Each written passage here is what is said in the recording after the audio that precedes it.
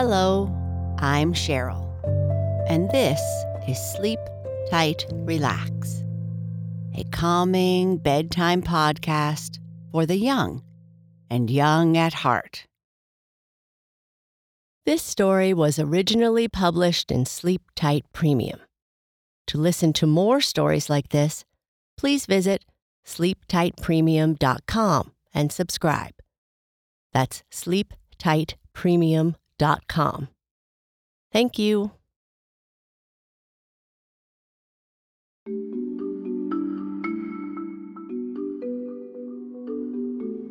This story is about a family of pigeons. The pigeon mother and father are telling stories when they have come home.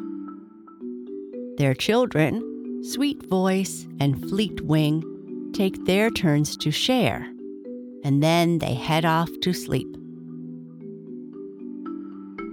The next morning, something else happens, and the two young pigeons need to remember what they heard their father say about his day in order to get home.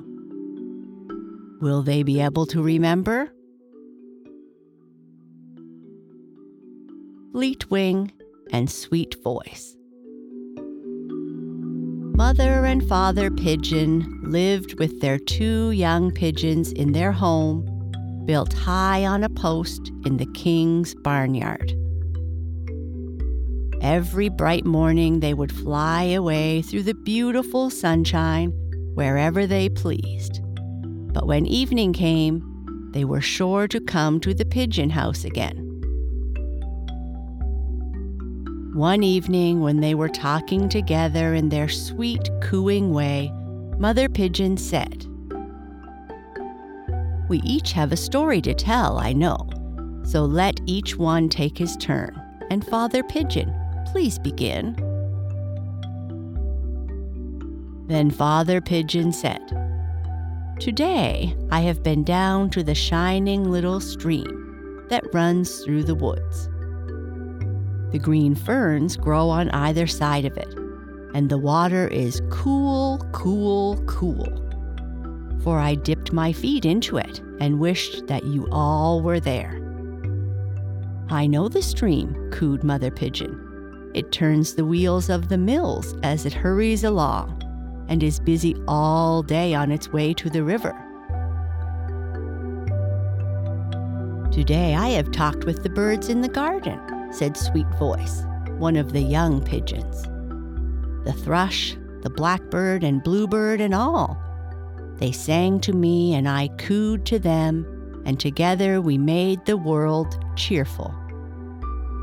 The bluebird sang of the sunshine and the blackbird of the harvest, but the thrush sang the sweetest song. It was about her nest in the tree." "I heard you all," said Fleet Wing, the other young pigeon, "for I sat and listened on the high tower. I was so high up there that I thought I was higher than anything else. But I saw the great sun shining in the sky and the little white clouds like little pigeons sailing above me. Then looking down, I saw far away this white pigeon house. And it made me very glad, for nothing that I saw was so lovely as home." "I never fly far away from home," said Mother Pigeon, "and today I visited in the chicken yard. The hens were all talking and they greeted me with 'Good morning, good morning.' And the turkey gobbled 'Good morning,' and the rooster said, 'How do you do?' While I chatted with them, a little girl came out with a basket of yellow corn and threw some for us all. When I was eating my share, I longed for my dear ones. And now let us say good night," cooed Mother Pigeon. "It is sleeping time for us all." "Coo, coo, good night," answered the others, and all was still in the pigeon house. Now over in the palace, where the king and queen and their little one daughter lived, there was the sound of music and laughter. But the king's little daughter was sad, for early the next morning her father, the king, was to start on a journey, and she loved him so dearly that she didn't want him to leave. The king's little daughter could not go out in the sunshine like Sweet Voice and Fleetwing, but lay all day within the palace on her cushions. She longed to go out, but had just gotten over a very bad cold and needed to stay inside and rest for a while longer. The king loved her as dearly as she loved him, and when he saw that she was sad, he tried to think of something to make her glad after he had gone away. At last he called a prince and whispered something to him. The prince told it to a count, and the count to a gentleman in waiting.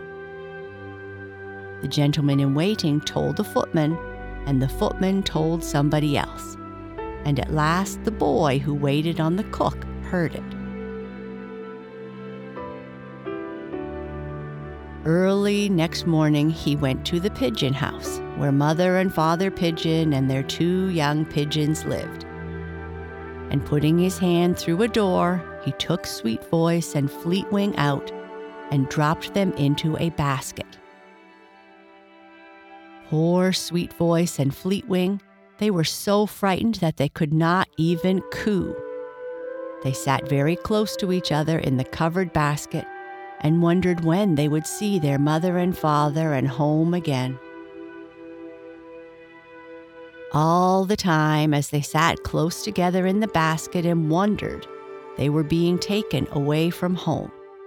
For the king had started on his journey, and one of his gentlemen was carrying the basket very carefully with him on his horse. At last the horses stood still and the basket was taken to the king. And when he opened it, the 2 little pigeons looked up and saw that the sun was high in the sky and that they were far from home. When they saw that they were far from home, they were more frightened than before. But the king spoke so kindly and smoothed their feathers so gently that they knew he would take care of them. Then the king took 2 tiny letters tied with lovely blue ribbon out of his pocket. And while his gentleman stood by to see, he fastened one under a wing of each little pigeon. "Fly away, little pigeons," he cried, and he tossed them up toward the sky. "Fly away and carry my love to my little daughter." Fleetwing and Sweet Voice spread their wings joyfully, for they knew that they were free, and they wanted to go home. Everywhere they saw green woods, instead of the red roofs and shining windows of the town, and Sweet Voice was afraid.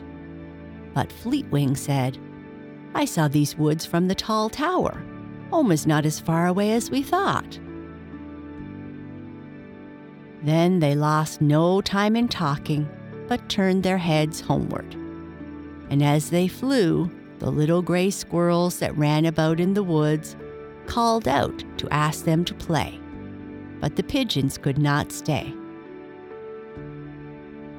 The wood dove heard them and called from her tree, "Little cousins, come in." But the pigeons thanked her and hurried on. "Home is not so far away," said Fleetwing, but he began to fear that he had missed the way, and Sweet Voice was so tired that she begged him to fly on alone. Fleetwing would not listen to this, and, as they talked, they came to a little stream of water with green ferns growing all about. And they knew that it must be the very stream that Father Pigeon loved. Then they cooled their tired feet in the fresh water and cooed for joy, for they knew that they were getting nearer, nearer, nearer home all the time. Sweet Voice was not afraid then, and as they flew from the shelter of the woods, they saw the tall tower with its golden weather vane. The sun was in the west, and the windows were all shining in its light when Fleetwing and Sweet Voice reached the town. The little children saw them and called, "Stay with us, pretty pigeons." But Sweet Voice and Fleetwing did not rest until they reached the white pigeon house, where Mother and Father Pigeon were waiting. The cook's boy was waiting too, and the little pigeons were taken in to see the king's little daughter. When she found the letters which they carried under their wings, she laughed with delight. And Fleetwing and Sweet Voice were very proud to think that they had brought glad news to their princess. They told it over and over again out in the pigeon house, and Mother and Father Pigeon were glad too. In the morning, the birds in the garden were told of the wonderful things that had happened to Fleetwing and Sweet Voice. And even the hens and the chickens had something to say when they heard the news. The thrush said that it made her think of her own sweet song, and she sang it again to them. "Wherever I fly from my own dear nest, I always come back, for home is the best." And that's the end of our story. Good night. Sleep tight.